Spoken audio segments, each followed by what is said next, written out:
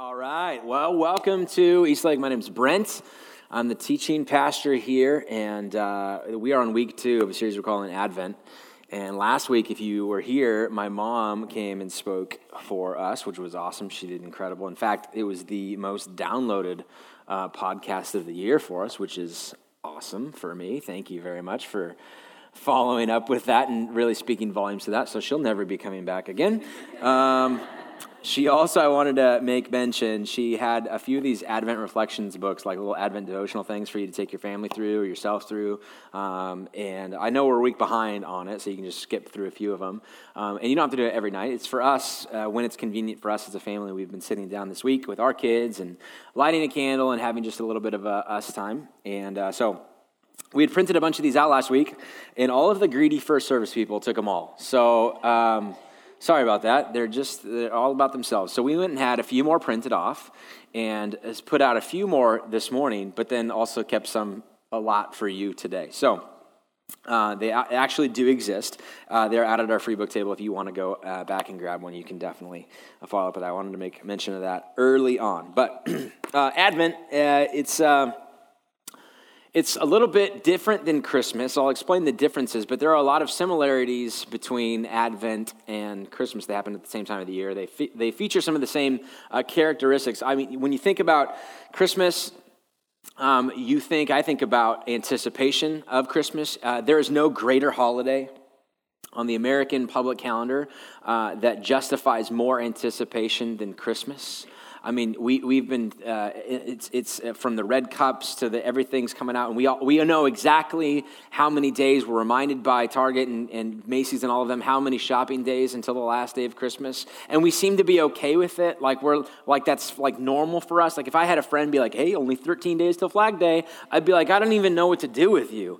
But when it comes to Christmas, we're like okay about it, and we actually enjoy the anticipation. We look forward to looking forward to something. It's part of the buildup of it. It's what makes Christmas so great. So there's tons of anticipation with that. Not only that, but I mentioned this too. Christmas sneaks up on nobody. Nobody wakes up on Christmas Day going, I think something is important happening today. What is it exactly? You know exactly what it is, and you don't need people to tell you. When we advertise for a Christmas Eve service, we're not like, oh, by the way, this year it'll be on December 24th. You're like, dude, we get it. I don't need to know. That's so obvious of such an example. And there are other holidays on the calendar that don't come with that same sort of anticipation, right? I don't have to tell you, you have to be told, you have to be told that President's Day is the third weekend in January. It's the Monday of the third weekend. And right now, you're like, okay, that makes sense. Except for the fact that actually President's Day is in February. So I even fooled you just now. You don't even know. The classic caring thing about a holiday like that is, do I get work off on that day? That's the only thing that we care about for that holiday specifically. But anticipation is huge. Optimism is huge. There's a high level of optimism at Christmas. We have an optimism about what the holiday is going to look like, even though based on the expectations and the reality of last year, we still, no matter what happened in the past, we still have an optimism towards Christmas. We optimistically think everybody's going to show up on time, the food's going to be cooked perfectly, and then we're all going to stay up late and have games. Even though last year what happened was your brother-in-law figured that his family was more important than your family, so they showed up late to dinner. The prime rib was burnt, tasted more like hamburger, so why not just have a burger instead? And then at 7:30, everybody's like, I'm too tired for games, I'm going to bed. And you're like, well, next year will be better, right? So that's the optimism that we have about the holiday as well. Highly anticipated, highly optimistic about what it's going to be. And nothing can and it feels like in this season, even when bad things can happen to us, we have this optimism of a brighter future, that something is coming that's better than this. So real quick, here's a family story for you, because I know, and if you hate pastors who talk about their kids or whatever, then I don't know what to do for you, because here's my kids. So tune me out for a few minutes if you want. That's fine. My wife took all of our kids, or most of our kids, to one of those holiday craft fairs. You ever been to one of those holiday craft fairs? They're all over the place. And it's typically people who make things to sell so that they can make money, so that they can buy other things that other people brought or made and brought to this holiday craft fair. So it's just like this big exchange. That's how these things work. Anyways, They don't actually make any money. They just come home with other stuff that they bought. So my wife is there. She didn't make anything. She just got invited to go with somebody and said yes because it's Christmassy and she loves Christmas. So she shows up with our kids, and our kid, it was like right around like lunchtime, and so they're talking about how hungry they are. And Kylie hadn't bought lunch yet, and it was like, this is the last stop before we go home. So I'm going to buy you something to tide you over. And there's this little sweet old lady there, and I heard this third hand, but she's pretty trustworthy, guys. I think I can go for her. So, who was selling homemade cookies that she had made at her house and had brought to sell. And they were like in this package of like a 3-pack or something like that. So Kylie bought some and gave one to each of our twins, 5-year-old twins, and then had one for herself. And she bit into this holiday cookie. And as she's pulling the piece away from the piece that's in her mouth, there's like an attachment there. It's like attached. I think you know where I'm heading with this, right? And so she pulls this hair and looks at it, and she's like, I don't think that's a human hair. That looks like a cat hair to me. And so Kylie's like, did the whole, like, the thing that you do, like, when you're like, you're trying to, like, get that out as fast as possible without, like, drawing a scene. And this sweet old lady is like, is it good? Oh, stuff doesn't last long around my house. You know that. So she then turns to my son, Grayson, and asks him the question, hey, what'd you think of that cookie? How was that cookie? And he goes, it was good. I didn't expect that much hair, though. I didn't expect that much hair. He's so optimistic. Like, I expected some hair, just not that much hair. Like, what kind of a world? But it's Christmas, so who cares? He finished the cookie, guys. The whole thing. I didn't expect that much hair. My favorite little optimistic kid. Just so funny to me. So anticipation, optimism, expectations about what it's all going to look like and how it's all going to play out, and then reality sets in with this. So we know that that's true about Christmas. It's also true about the season called Advent for a couple of different reasons. The church started Advent as trying to make sense of this anticipation, this awaiting, this optimism about the future, right? So the church calendar starts with Advent, and it starts with our base kind of fears and questions about life. When I look around, it feels like there's darkness. It feels like, and they did it around this time of the year, this season where the days are getting shorter, the darkness is big, and we're just kind of waiting for, again, a twist in the seasons, the sun to be out a little bit longer, things to start to warm up, new life of spring, a little bit of hope. They recognize here, listen, we are going to experience this time frame where all around us is dark, but we're anticipating a hope. We're anticipating the arrival. We're anticipating something different. And what they based it on was essentially this. You have in the story of Israel, in the first half of your Bible, the Old Testament, God showing up to a guy named Abraham saying, you're going to be this father of many nations, doing all of these great works through Israel, taking them out of Egypt in the Exodus and into this new promised land he's given them. The rise and the fall of the Israeli empire, like the northern kingdom, the southern kingdom, and then all of a sudden exile into Babylon. And then what you have is silence. What they call the intertestamental period, the period between the Old Testament and the New Testament. 400 years of silence.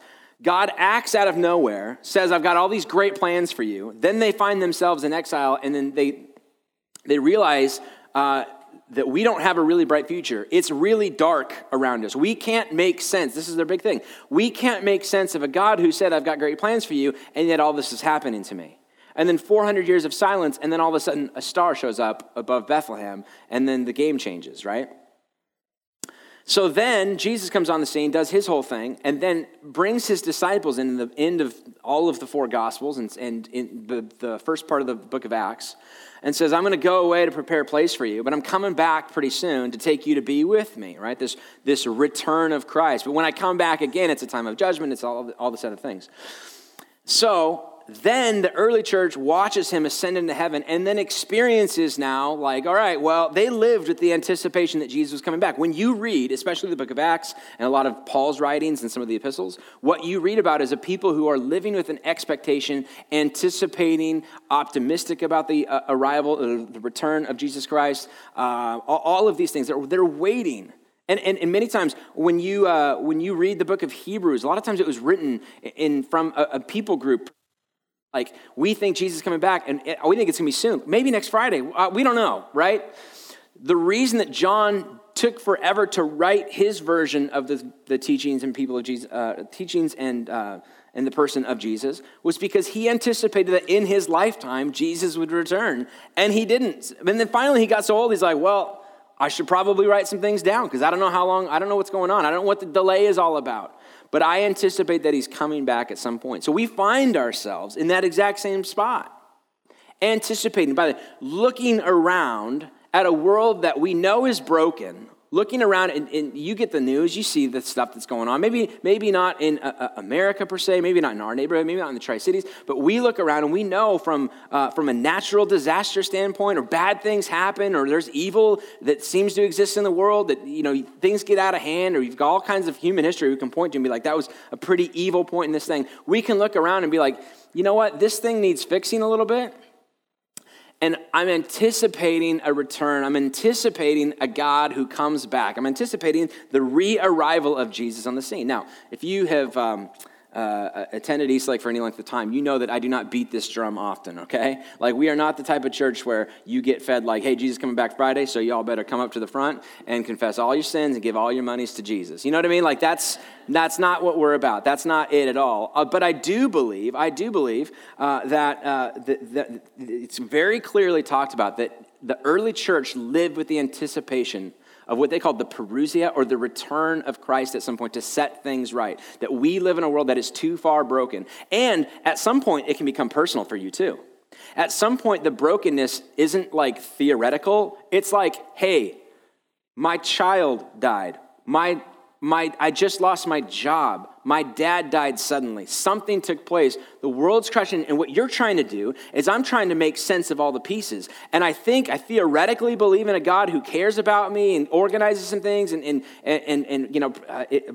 believe that if I do good things, like, things will work out for me, and things aren't working out and it feels broken, and I keep investing into this thing and I keep getting negative returns, and I keep thinking, something's going to change, something's going to be put right, and I'm living with that hope, or maybe I'm starting to give up on that hope. So whether it's like from a big picture general perspective, the world is careening out of control and we are anticipating a return of Jesus where everything is finally set right, or in my life, I'm just trying to hold out for hope that this all someday will make sense, that I may not, on this side of eternity, have understanding as to why this took place. But I want to learn to trust in a God who does have these things under control. That is why the church developed this season of Advent. To create in us, to create for centuries, not just Eastlake Tri-City, the church across the board celebrated Advent to try and develop the muscle memory to be able to live with anticipation, with optimism, with hope. God, help me to lean forward into that. Help me to understand what waiting for whatever is next is not something that's like, that there's an active readiness, that what do I need to do? I live with that hope, but I don't just like, it's not like this pie in the sky and I don't do anything as a result of it. Advent is this like, okay, shaping form in that season. What do you want me to do? How do I get most ready for something like that? It's an Advent rhythm. And we believe, we celebrate, we rehash, and we through Advent anticipate the arrival of Jesus and the incarnation through the Christmas story to try and prove to us there was one period of silence, and then God intervened in history at one point in time. He came as a child.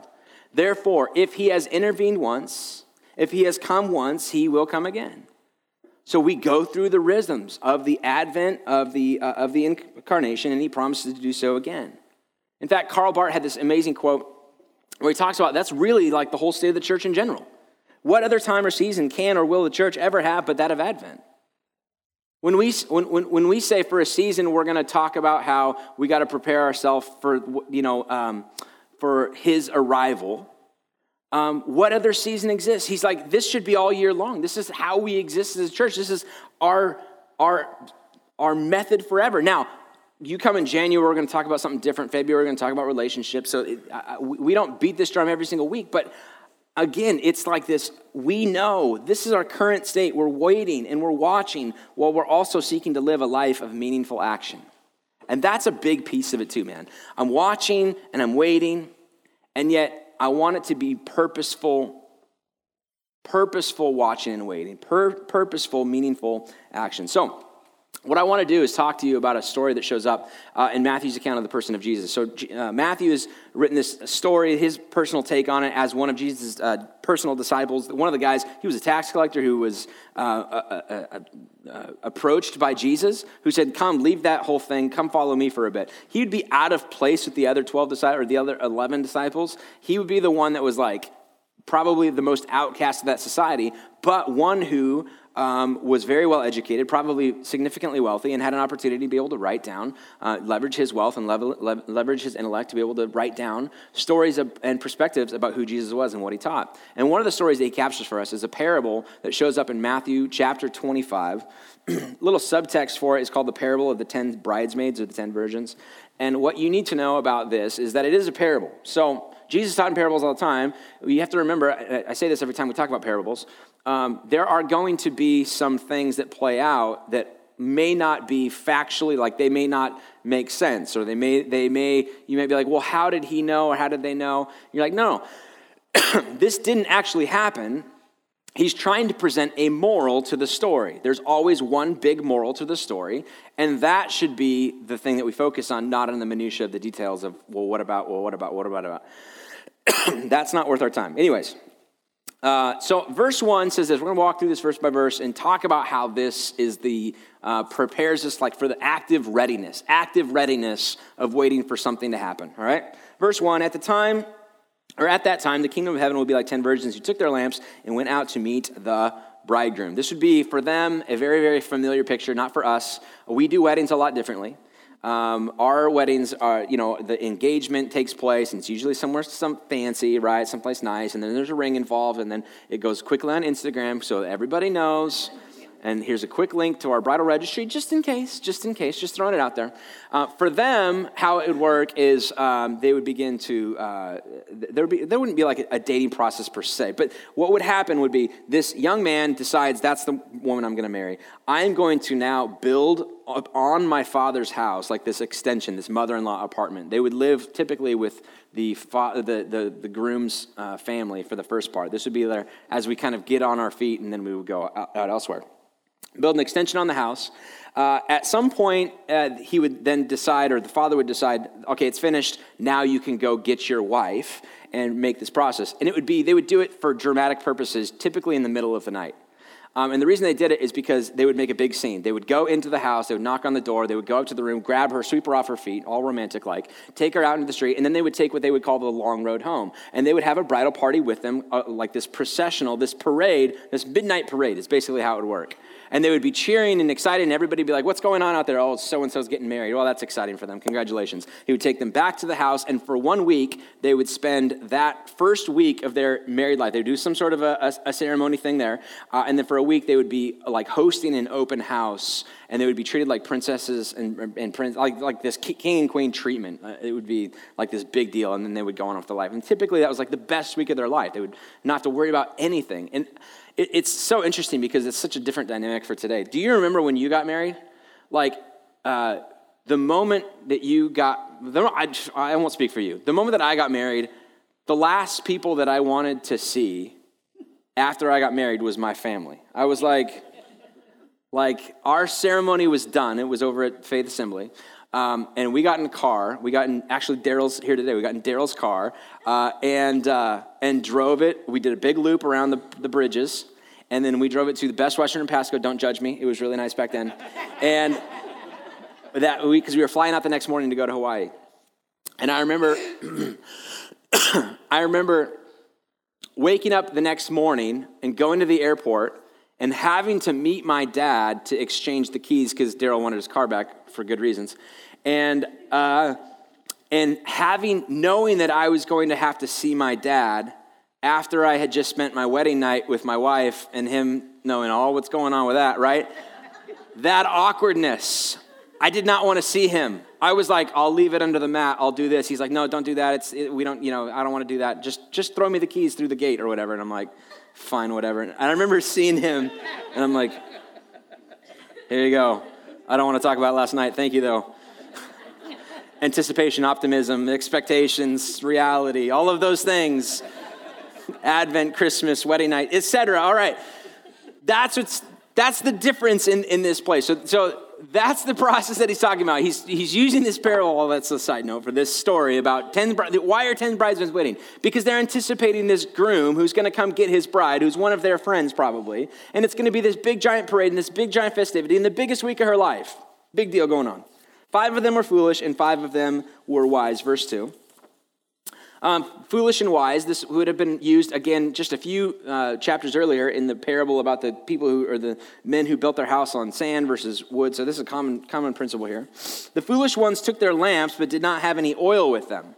Why would you do that? Well, you don't know this, but what they would say would be, if I could take my lamp, I don't really need oil, it's got enough left over, it's going to happen fast. In other words, they felt like we heard on good reputation that he's coming tonight, and so therefore, we don't really need any long-term preparation. We're good. We'll just wing it. We'll figure it out. It'll be fine.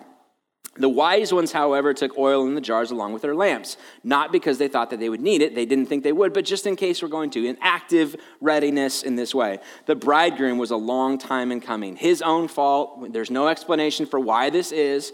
And they all became drowsy and they all fell asleep. This is an interesting thing because you would think that at this point they would say something like, all right, the foolish bridesmaids got tired and sleepy and they fell asleep, but the wise ones stayed awake because they were so into it. They were so prepared. That's not what happens. They all fell asleep. At midnight, verse 6, the cry rang out, here's the bridegroom, come out to meet him. Then all the virgins woke up, trimmed their lamps. The foolish ones said to the wise, give us some of your oil. Our lamps are going out. No, they replied, there may not be enough for both of us and you. Instead, go to those who sell oil and buy some for yourselves. Side note, when is this taking place? Midnight. You think those shops are open? No. So what are they saying? Those selfish little virgins. You know what I mean? That's what's happening here. Now, before you get your panties in a wad on this, remember, parable didn't actually happen. What's he trying to communicate? Not that these are jerks of friends. Because if this was an actual scenario, you would probably be like, all right, well, we'll just do a little bit and I'm sure everything's going to be fine. We'll do this all together, right? That would be the common friend, nice thing, do unto others as you would have them do unto you. That's the weird thing about this. This doesn't match into the do unto others. Jesus is like celebrating the fact that some of your friends are going to be idiots and they're not going to plan very well. And don't give them the shirt off your back. Let them suffer. Tell them to go find oil at midnight. Well, it's not going to happen. I know. That's their loss. They're going to miss out on this example. But while they were on their way to buy the oil, the bridegroom arrived. That's this expectation. We know that. The virgins who were ready went in with him to the wedding banquet. They went into the big party, the celebration, the 7 days of the feast. And the door was shut. Later, the others also came. Lord, Lord, they said, open the door for us. But he replied, truly, I tell you, I don't even know you. I don't even know you. Again, it sounds really harsh. It sounds like this heaven and hell thing, like cast out into the utter darkness and the gnashing of teeth and all of that. And what he's trying to show is like, listen, there's an exclusion that takes place when you're not ready for this. And that's just the reality of things about life that are one-time experiences. Have you ever showed up late to a wedding? If you've ever showed up late to or watched, is there anything more awkward than watching people? I was at a wedding recently where the bride's walking down and right behind them are these people coming in and going, sorry. And you're like, oh my gosh, I feel bad for you because you're such an idiot. That's fine. But can you imagine somebody like that saying, I'm so sorry, I missed the processional. Do you mind if we just redo that one quick time? If your friend asks you to do that, hey, I'm so sorry, I missed your vows. Would you guys mind bringing everybody back up here and saying those vows again? Because I feel bad because I missed it. You would say, I'm sorry that you missed it, but I'm not recreating them because this isn't for you. This was for me, and you missed it. And maybe you'll plan ahead better next time. That's the message that's going on here. That's the thing that's taking place. You obviously were not prepared. And he's trying to show people, listen, the point of this story is the bridegroom is eventually returning someday. It would be proper for you to participate in active readiness for that time. That Advent is supposed to be this developing of all of the things that he would want us to have this muscle memory for, to be able to be the type of people who get to experience the greatness that is. Now, here's what I also know about preparedness. I have a tendency, and maybe you have a tendency sometimes, to think, I'm good, I don't really need to prepare, I'll just wing it. I'll figure it out when I get there. And when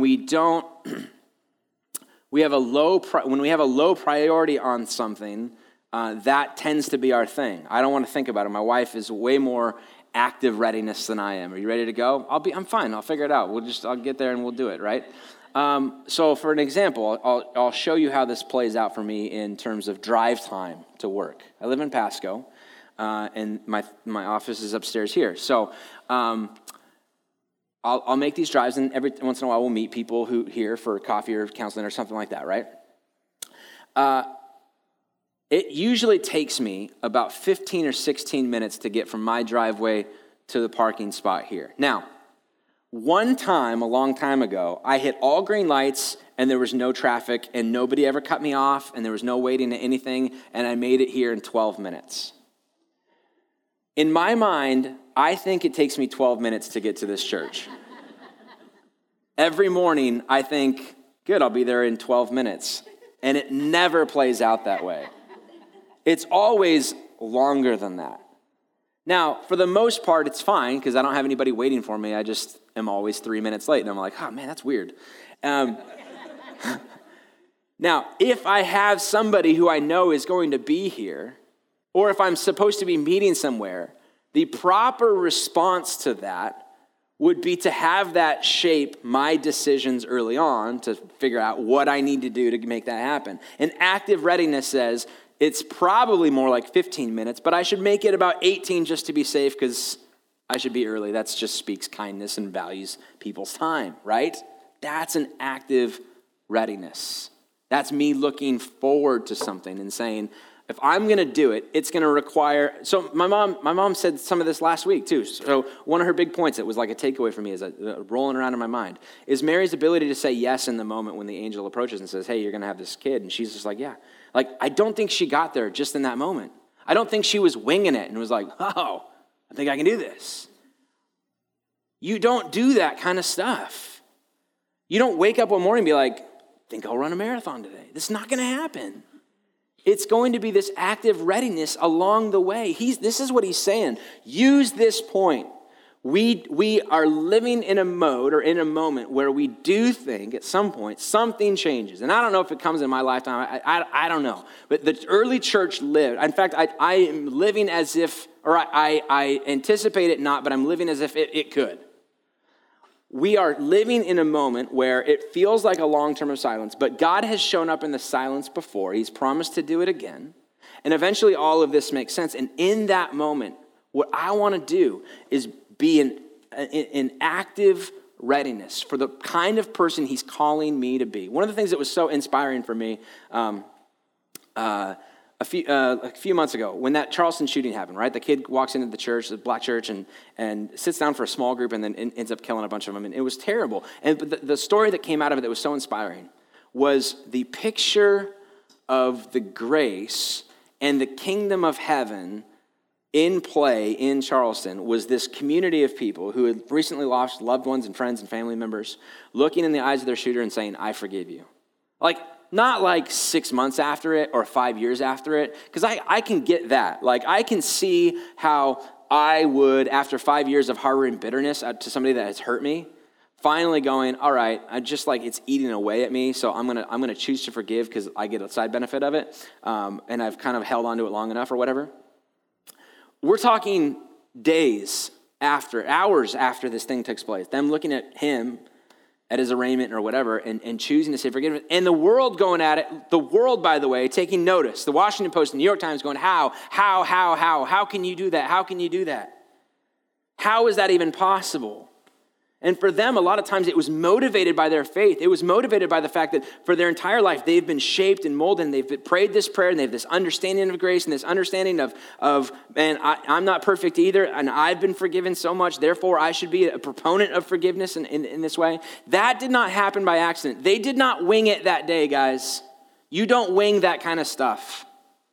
They lived out their faith in an active way, and the reason they were able to do it, I think, is because they had been a part of a community where week in and week out, we're being shaped, we're being challenged, we're being presented with small opportunities for forgiveness, so that one day I'll be able to ultimately do a major forgiveness that people are going to look at and be like, I don't know how you did it.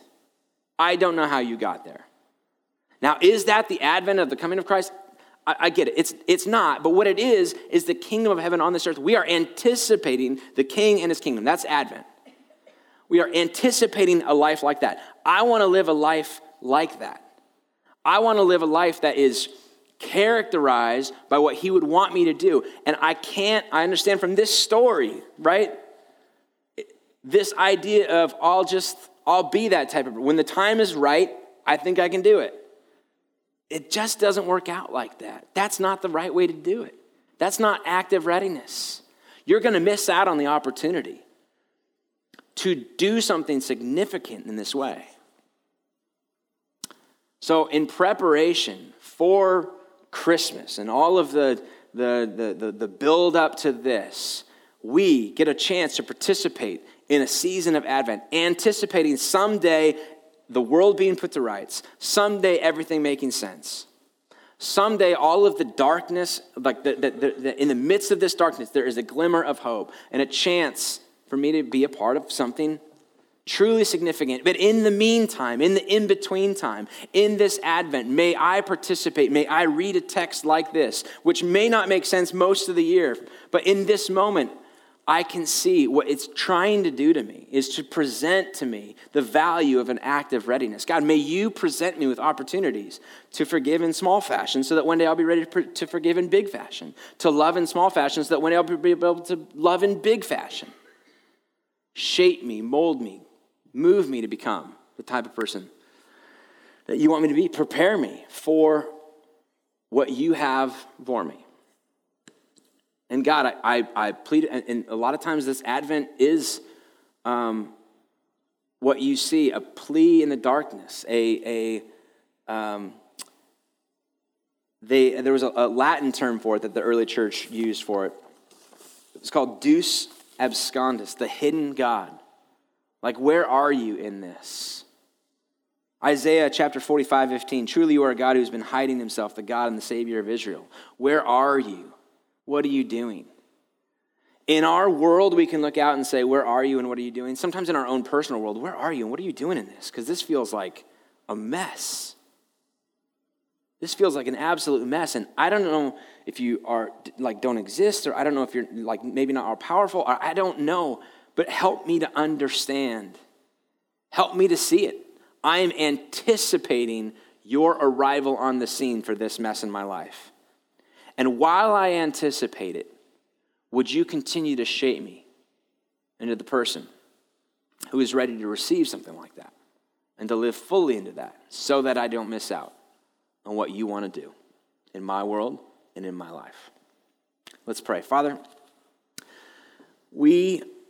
some of us may be going through, this is not theory for us, like this idea of a darkness that doesn't feel like any hope. That we've all probably been there, or we can understand a world that it feels like that. But for some of us, this might be like the active part of a world. This might be where we're currently experiencing. All of this optimism surrounding this holiday feels a little bit hollow because of some of the stuff that we're personally experiencing and the things that we're trying to make sense of. And how could this happen? How could you? And it can feel pretty overwhelming. So my prayer, our prayer, is that together as we go through this season of preparation, we would have enough to go off of to trust that you are behind the madness, that you are in it, that somehow this sort of stuff makes sense, that there's an understanding that we can come to eventually. And God, that you would provide us with a little glimmer of hope that we can lean hard into. And that you would help us, shape us, prepare us, that you've promised to lead us through this and to become that which you've called us to be. So give us each the wisdom to know what to do with this, the courage to act on it in your name. Amen.